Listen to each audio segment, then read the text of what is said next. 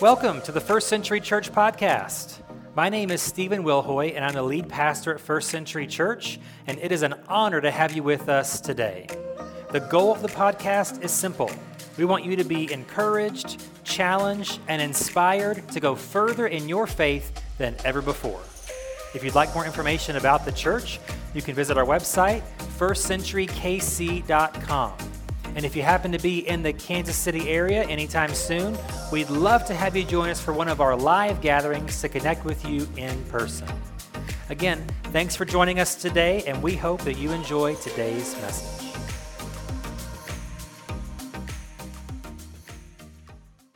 Today we are going to celebrate going public with your faith through water baptism. But before we do that, we are going to continue our series, Outsiders. And this is week 2 of this series, and we're finishing up Acts chapter 8 today. We were in Acts 8 last week, and Philip, who's sort of a disciple of the disciples of Jesus, he's part of the New Testament church in Acts. He's been going through Samaria ministering, and as we looked at last week, there were some amazing things that happened in his ministry in this sort of outsider region of Samaria. People are getting saved, they're being healed miraculously, people are having demons cast out, people are being filled with the Holy Spirit, like things are really happening in this region full of outsiders. But then Philip continues in his ministry, and it kind of takes him on a journey that we will talk about today. And as he's journeying, as he's ministering, he runs into an individual that we're going to look at today, who we're going to describe as a unique eunuch.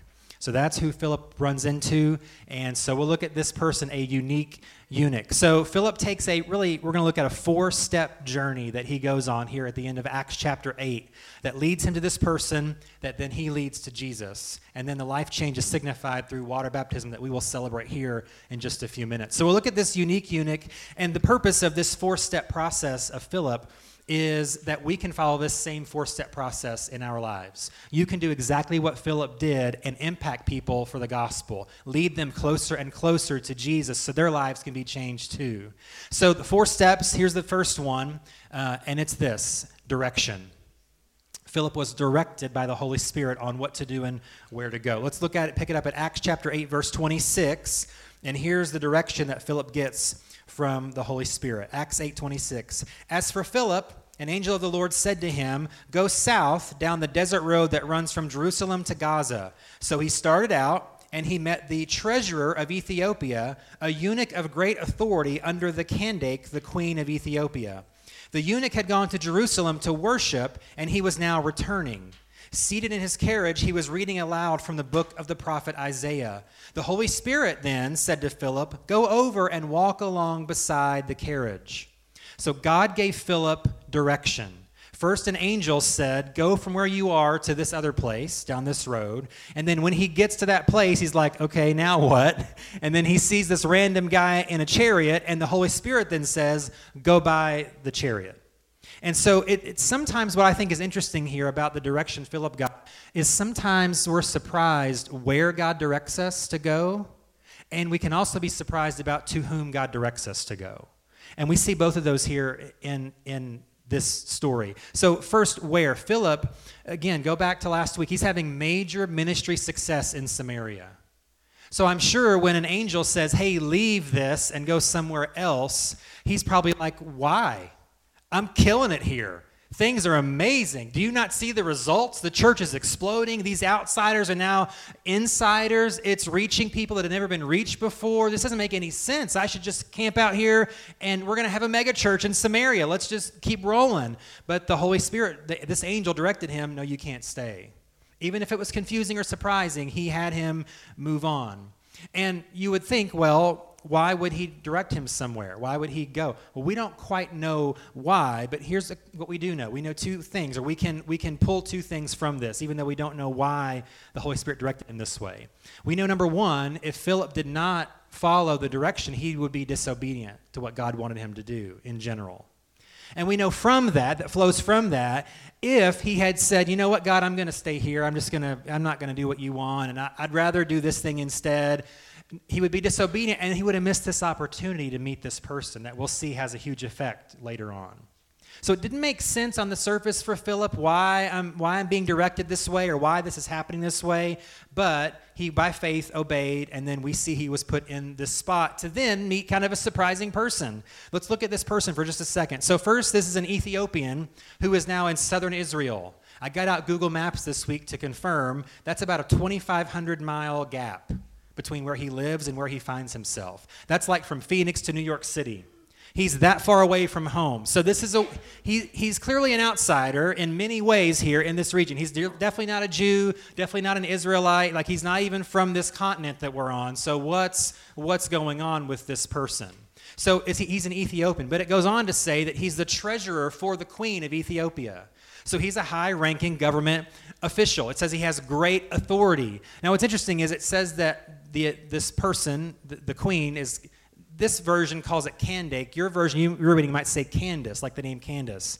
It's just a difference in translation, but the Candace translation is weird because it's not her name, it's her title. So like Pharaoh is the leader of Egypt. Candace, or the Candake in this case, is the leader of Ethiopia. So it's a title. Sometimes you think, oh, Candace the queen. No, we don't know what her name was. We just know what her title is for that part of the world in that time. So it's this Ethiopian official who's also a eunuch. Now, he mentions this, and so I'll briefly, if you don't know what that is, it's a castrated male, okay, is what a eunuch is. And the reason that he's castrated, he's a eunuch, is because he's serving a queen in ancient time and place. So there are a couple reasons why this would be common for a male high-ranking government official to be a eunuch. One is there's less of a chance of a coup from this person. If they can't have offspring, then there's less likelihood they're going to try to overthrow the person they're serving so that their descendants can then rule. Okay, that's less likely to happen because there's not the outcome. The other part of that is many times these male servants would protect the harem of a king, so women, or in this case, working in close proximity to a woman. And so then there's less impropriety possible if he's a eunuch. So just to give you some background on what that means and why it's important and who cares, that's part of his description. So he is definitely sort of this outsider type of person. But here's the unique thing about this eunuch. That's why I call him the unique eunuch. Remember, he's 2,500 miles from where he's from, and it says here he went to Jerusalem to worship. So this Ethiopian, who is clearly not Jewish, clearly not Christian at this point, he would be what Scripture would call a God-fearer. So he is an outsider to the faith, but he's curious. And I would say he's very curious. If you're going to travel by chariot through the desert for 2,500 miles, you're very curious about that thing you're going to find out about. It's not like there's this circus in town. Hey, I want to check it out. It's right out. It's in my neighborhood. No, you've got to travel this long of a distance. It's going to take you maybe weeks to travel to be curious. So he's very, very curious about his faith, which is an interesting factor about him. So we have this Ethiopian eunuch, high-ranking official who's curious about this new faith, who is, though, still an outsider. But Philip is directed from where he was to where he is for this outsider. It's very important. And just like God directed Philip, I believe that God will direct you and me. I believe he does that all the time. We may not always be aware that he's doing it, or not, like Philip, not know why, but we can trust that God will direct us. The classic passage from the Old Testament, Proverbs 3, verses 5 and 6, says, "Trust in the Lord with all your heart. Do not depend on your own understanding. Seek his will in all you do, and he will show you which path to take." God gives direction. Isaiah 30, verse 21 says, "Your own ears will hear him. Right behind you, a voice will say, 'This is the way you should go, whether to the left, whether to the right or to the left.'" The Holy Spirit gives direction. And then Jesus promises to his disciples and then to us, the Holy Spirit will still give direction. John 16:13, Jesus says, "When the Spirit of truth comes, he will guide you into all truth. He will not speak on his own, but will tell you what he has heard. He will tell you about the future." Like Philip, God will direct you. But also like Philip, you may be surprised where God directs you, both from and to. Because maybe you're sensing a direction in your life and you're like, you know what, I'm really comfortable where I am right now. I don't want to change. I don't want to shift. I don't want to do that other thing. But I'm feeling that. So maybe that's confusing for you. Or maybe you're like Philip, I've had success doing what I'm doing, how I've been doing it for so long.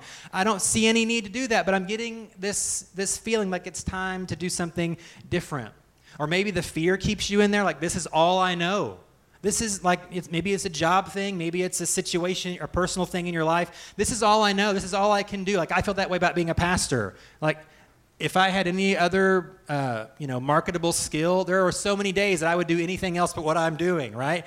But God kind of hamstrung me here, saying, I'm not going to give you any other skill except for what I want you to do, so you don't have a way out. And so I understand that this is all I know. But God says, we're doing something different. Or maybe you just are like, well, this just feels right, but God says there's something better out there. Or I really want to, continue this same route, but God is bringing change. So maybe you're, following God's direction, or maybe you're not. But I would just encourage you, whatever kind of resistance you might have, just lean into the direction of the Holy Spirit, and He'll get you where you need to go. And maybe you're following His direction, but you're like, like when Philip, we said at the beginning, when he first went down to Gaza, he's maybe looking around like, really?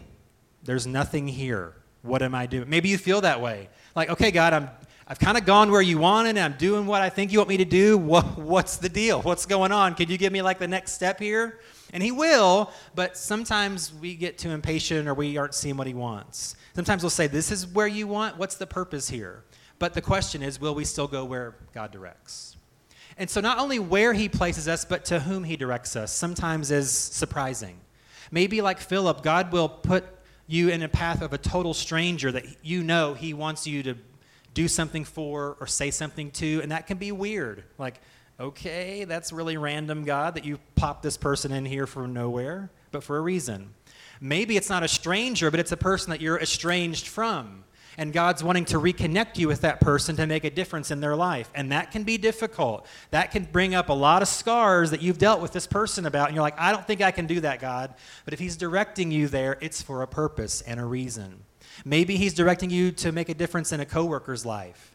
And so maybe you're thinking, well, are they even interested in what I have to say? Are they open to faith? Is this not going to make things weird if we kind of get into this spiritual stuff, But if God's leading you, directing you to that person, may we be obedient. Maybe, here's another thing that we overlook, which is why I'm mentioning it. Maybe He's going to lead you to a family member or a close friend that you just kind of overlooked that relationship or that opportunity to make a difference in their lives and get them closer to Jesus.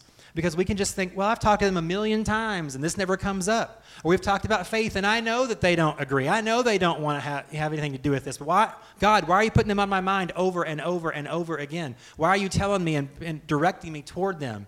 I don't know why. You may not know why, but God always has a plan and a purpose. He has purpose for direction in your life. So may we push past the fear, overcome objections, just take a risk like Philip and follow God's direction. And then from that direction comes the second step in his journey, and that's simply a discussion. God directed Philip to a place, to a person, for a purpose, which was just simply a discussion. Continue on in the story, Acts 8, verse 30. So Philip's by the chariot. It says, he ran over and heard the man reading from the prophet Isaiah. Philip asked, do you understand what you are reading? The man replied, how can I unless someone instructs me? And he urged Philip to come up into the carriage and sit with him. The passage of scripture he was reading was this. He was led like a sheep to the slaughter, and as a lamb is silent before the shearers, he did not open his mouth. He was humiliated and received no justice. Who can speak of his descendants? For his life was taken from the earth. Then the eunuch asked Philip, tell me, was the prophet talking about himself or someone else? So beginning with this same scripture, Philip told him the good news about Jesus. Philip simply had a discussion with this man. It was simple, but as we'll see, it was profound. And I say simple because he just did some simple things that we can do. We can all have discussions very similar to this in our own experience. It's not unique to Philip just because he's in the Bible, right? The Bible is instructive for us that we can do the same things that Philip did and see God bring about the same results. Simple things he did. He broke the ice with the question, do you understand what you're reading? Simple thing, break the ice. He made a connection for the eunuch. So the eunuch is reading something, he's confused. I see this thing and this thing, how do they connect? Philip connects the dots for him. Simple connection in this discussion.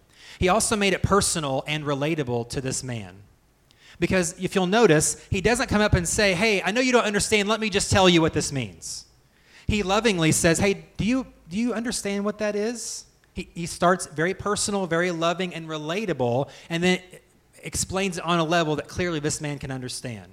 We don't know anything, which we'll get to in a minute. We don't know anything about the specifics of the discussion except for him reading the scripture from Isaiah 53 and then asking, who's it about? And then they have a longer discussion that results in a decision that we'll get to in a minute. But it starts with a personal, relatable approach, clarifying questions to lead this person down the right way. And ultimately, this simple discussion is a spiritual discussion.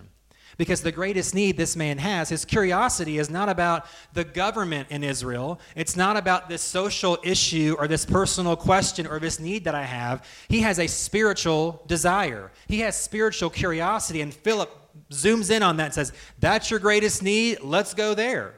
And so we can do the same thing. We can look for those opportunities as God leads you to people. Maybe they are talking about a personal issue. Find a spiritual angle to get Jesus into that conversation. Now, that's going to sound a little salesy, and I struggle with that myself. I'm probably not even as vocal about my faith as I should be, because I'm like, I don't want to be like the used car sales guy. You know, he's the Jesus guy. Stay away from him. He's going to, hey, I've got a deal for you. You know, that's not what the gospel is. And sometimes it can feel that way. We can talk ourselves out of a great opportunity, but it is. I want to relate to them, but I want to relate on a spiritual level. I want to relate, and I want to help them with their issue, but their issue is not this, it's this down here. Or the solution to their problem is not this surface thing, it's a spiritual thing. So the easier that we can see that, and the more willing we are to go there, the better these discussions will go to get to that spiritual result that really is the ultimate need. The greatest need is a spiritual need for Christ. And as I mentioned a second ago, sometimes we can be very intimidated about these discussions. We even talk ourselves out of it if we're not careful. Because here's a couple reasons why. We might feel, I'm not qualified to have this discussion. I don't know enough, and I don't feel prepared. Or we, on the other hand, can feel the pressure to change their life in one discussion. I've got to fix all their problems, and I got to get them on their knees begging Jesus to save them. And if I don't do it in the next 10 minutes, it's not going to work, you know? And so we feel this pressure either way, but there's a quote that's attributed to the 4th century church father, St. Augustine. He said it this way. He says, work as if the results depend entirely upon you. Pray as if the results depend entirely upon God.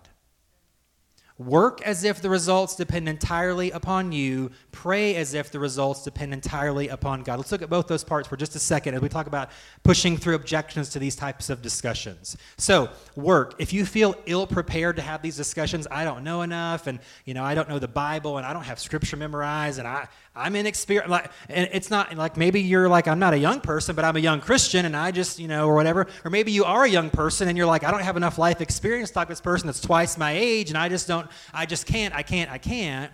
So in one way, let's see this as a challenge to grow in our faith. See, I don't feel like I know enough. Well, I want to learn more then.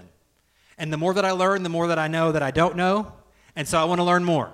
And the closer I get to Jesus, the more that I want to know even more. And it's not so that I can impress some person with my Bible trivia knowledge. It's so that I can be more spiritually prepared to meet that need and get them closer to Jesus. Because what happens is, if we don't take this obstacle as a challenge, it becomes an excuse. Because I constantly am given the same excuse. Well, I don't know enough, and I'm not experienced enough, and I feel inadequate. Well, are you learning anything? Are you growing in your faith? Are you studying the Scripture for yourself? Are you doing some self-feeding? Is there, some evidence that you're drawing closer to Christ? Is there fruit in your life that you're going the right direction? If not, take that as a challenge instead of an excuse. We see this with Jesus in John 14:26. He says, when the Father sends the advocate as my representative, that is the Holy Spirit, he will teach you everything and will remind you of everything I've told you. Those two phrases are important here to overcome this objection. I don't know enough. Well, he says the Holy Spirit's going to teach you, but that means we have to be open to learn and grow and develop in our faith. He says he will remind you. Well, that means that I should have a knowledge base to draw from to have these types of conversations. I should have enough awareness of the Holy Spirit that I will allow him to speak through me to minister to this person in these discussions. And so if I'm not growing myself and I lack the motivation to grow, I'm not going to make the impact that God desires me to make. And that's just how it is. So that's the work part. Work, grow. I'm not saying do works for salvation, so don't misunderstand. I'm saying do the work of growing yourself so then we can do what God calls us to do more adequately. But then pray as if all the results depend upon God, because they do. So if you've put all this pressure on yourself, I got to make the perfect sales pitch, and I've got to have all the answers, and I've got to solve all their problems, and I've got to get them to a decision about Jesus right now, that's not your job. That's not my job. So take that pressure off yourself. You pray as if the results depend entirely upon God, because they do. But if we put this pressure on ourselves, of course you're going to be reluctant to have these discussions with people. I would be too. If I thought I had to save them, well, I've never saved anybody, so I'm probably not going to start now. So of course I'm going to pull back from these interactions and discussions, but we've got to take that pressure off. We're not in the results business. God sends us, and then he saves people, right? Those are two different things. So please don't let that be a struggle with you that, I've got to get the results. No, you don't. You're sent, God saves. Okay? But if we can have that mindset, I'm going to grow and develop in my faith. I'm going to, by faith, interact and have discussions with people. And if you don't know, you can say you don't know. Hey, that's a great question. I'll get back to you on that. That's a great question. I'll connect you with somebody else. That's a great question. I'll study it. I'll ask Pastor, and I'm probably not going to know the answer to that question either, so I'm going to study and ask somebody else too. It's like a chain, until we figure out what's going on and what the best course of action is or whatever it might be, okay? So if we can have this sort of work and pray mentality, I think we can have many more and more meaningful discussions with people around us every day. Then the third step in this journey is the most interesting one, and I'll tell you why in a second. But the third step is decision. So we have direction, discussion, and now a decision.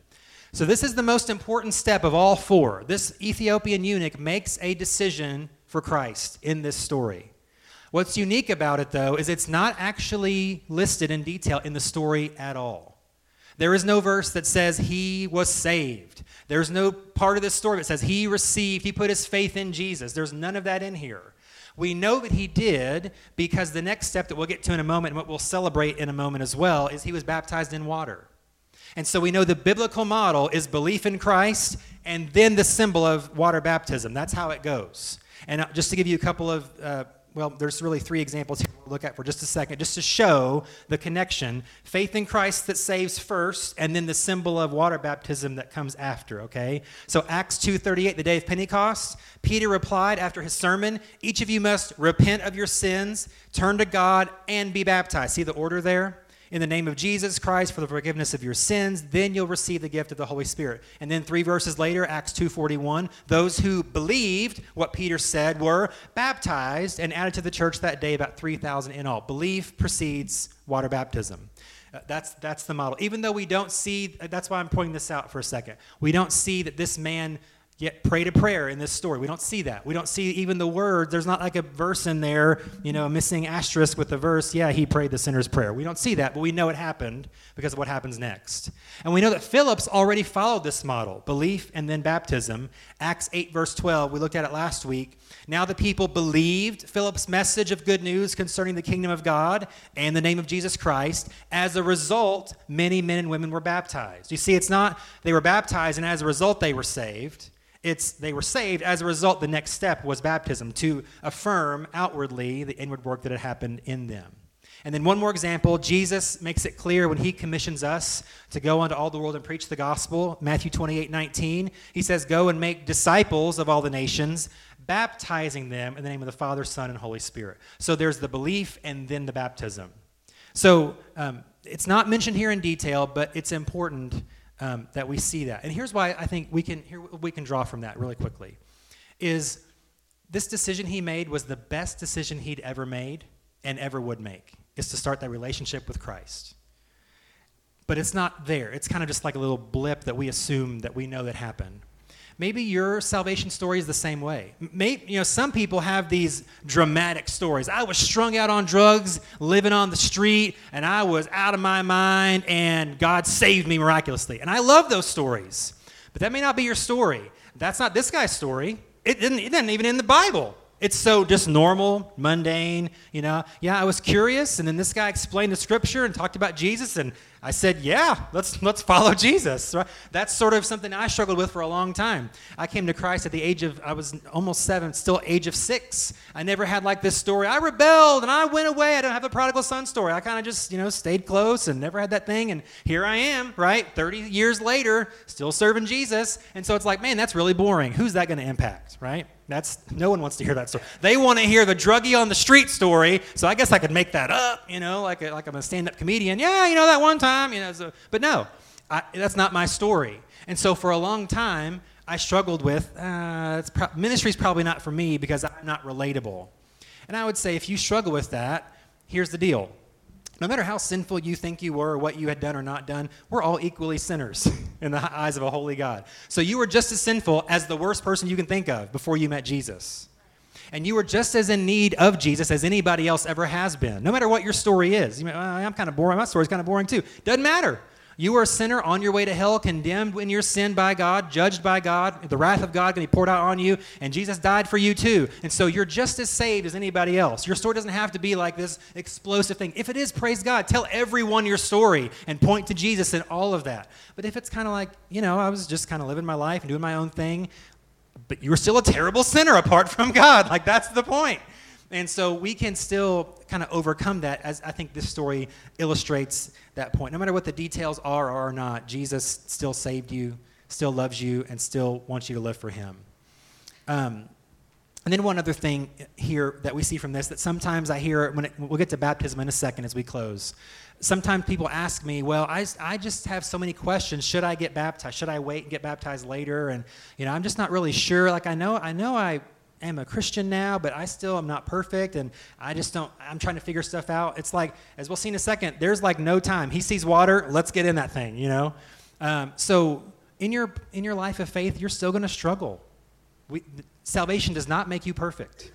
That's why we're constantly in need of God's grace. That's why the cross saves our sin, past, present, future. That's why we need that assurance in our heart that Christ has done the work, and I just keep putting my faith in him, keep putting my faith in him. You're not always going to have every answer. You're not always going to have everything figured out. You're not always going to act perfectly in every way, but that's okay. We're all a work in progress. This is a journey that we're on. Even after that decision, it's just day one of the rest of your life in Christ. And so I think that the absence of anything in there being the most important part of the story, I think speaks volumes. And so that's why I want to touch on that for just a minute. That this is a lifelong journey of faith that started with that decision. Let's look at the final step here just for a second, the fourth step, and what we're going to celebrate here in just a moment. So we have direction, discussion, decision, and then dunk. Okay, that's how I described this last one. I mean, there's other words I could have used. That's the one that came to mind, so that's what we went with. Dunk is the final part here. Let's read the rest of the story. Acts 8, pick it up at verse 36.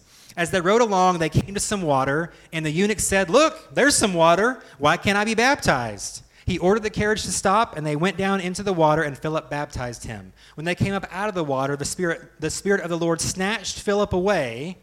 The eunuch never saw him again, but went on his way rejoicing. Meanwhile, Philip found himself farther north in the town of Azotus. He preached the good news there and in every town along the way until he came to Caesarea. And then later in Acts, I think it's Acts 21 or 22, Philip, years later, is still in Caesarea doing ministry, doing great things. So he goes there, and he's there for a long time. So the fourth step here is dunk. As we saw at the end, there's an extra fifth step, and that's disappearance. Because after they come out of the water, Philip is gone, and he finds himself miles away in a totally different town. That's not super relatable, so it's not a point we're going to focus on. I just want to mention that it's there, and it's kind of weird, but it's kind of cool, I think, anyway, that God did that way. So direction, discussion, decision, and then the very next step, the eunuch, again, not knowing hardly anything about faith, just knew the next thing is to declare openly my new faith. He sees a I don't know how big the body of water, may have been that big, right? However big it was, hey, we can fit in there. Let's dunk me. Let's do this thing. I want to declare openly, I've made this decision. And so they go through with this water baptism. And so let me just discuss for a second really the purpose and the power of water baptism before we look at it and celebrate it today for a minute, and then we'll celebrate and worship afterward. The purpose and power of water baptism is it symbolizes outwardly the inward work that Christ has done in saving us. It's not the water that saves us. It's not the act that saves us. It's the sign that I'm already saved, that I'm already a believer in Jesus. I'm outwardly declaring that to everyone. Two scriptures as we wrap it up. 1 Peter 3:21, Peter says it exactly this way, and that water is a picture of baptism, which now saves you, not by removing dirt from your body, but as a response to God from a clean conscience. It is effective because of the resurrection of Jesus Christ. Sometimes there's confusion with this verse, a picture of baptism that saves you. Again, he's not saying that water baptism saves anyone. He's saying that the death and resurrection of Jesus has done that work already, and this water is a picture, really, of the baptism of Jesus, not his water baptism, but his death and resurrection. So this is kind of why and the other verse we'll look at too in a second is why we here do baptism by immersion under the water, dead like Christ was dead, and then raised to life in Christ. We see it here in Colossians 2:12. For you were buried with Christ under the water. And we're not going to hold you that long, don't worry, okay? You were buried with Christ when you were baptized, and with him you were raised to new life because you trusted, past tense, already done, the mighty power of God who raised Christ from the dead. So buried in Christ, buried with Christ, raised to new life in Christ. So that explains kind of the why behind the what there. And so this dunking part is a celebration for anyone who is now in Christ. It's an announcement that I now belong to Jesus. I'm not perfect. I'm not, special. I just belong to him. I've surrendered everything to him. It's a public declaration. I'm following Jesus. I've given my life over to him. I'm surrendering to him. I'm going to do the best I can to live for him. What an exciting moment in the life of this Ethiopian eunuch in Acts 8. And today as we celebrate this life change, this experience through water baptism, what an exciting moment for us to celebrate that today. So before we dunk, let's pray this morning. God, we thank you for this story in Scripture that still inspires us today. It happened a couple thousand years ago in southern Israel, but it still is effective, and it is instructive for us today. And so, God, we thank you for direction. We know that you led Philip exactly where you wanted him to go, to exactly who you wanted him to go to. So thank you for direction for him and for us. God, we know by faith that you have a purpose and a plan, and you have direction. We know that you want to lead us and guide us exactly where you want us to go to make an impact, and to lead us to the right people at the right place at the right time to impact them for the gospel. And so I pray today that we would follow your direction. Yes, there's going to be fear, there's going to be unknown, there's going to be questions, but help us to push past those things and follow you anyway, your direction. And help us as we have that direction to have those discussions with people that, again, we're just doing our best to lead people closer to Jesus. We're not in the results business. We can't save anyone. All we can do is just strike up a simple conversation. All we can do is tell them our story, our experience, how Jesus impacted my life in my own way, and have those discussions with people that hopefully will eventually lead to that decision for them. We trust you. You will do the saving work. We trust you that you will lead them to yourself. We trust your convicting power that you will help them to sense the need they have for you at some point. May we do the work as if it depends on us and pray as if it depends on you to reach that decision for you. And then we thank you as we're going to celebrate here in just a second, this declaration through this dunking, this declaration of faith. I'm a new person in Christ. The old is gone, the new has come. I'm dying to my old self, and I'm saying yes to Jesus. I've already made that decision, but now through this representation in water, I'm going to declare to everyone that Jesus is now my Savior and my Lord.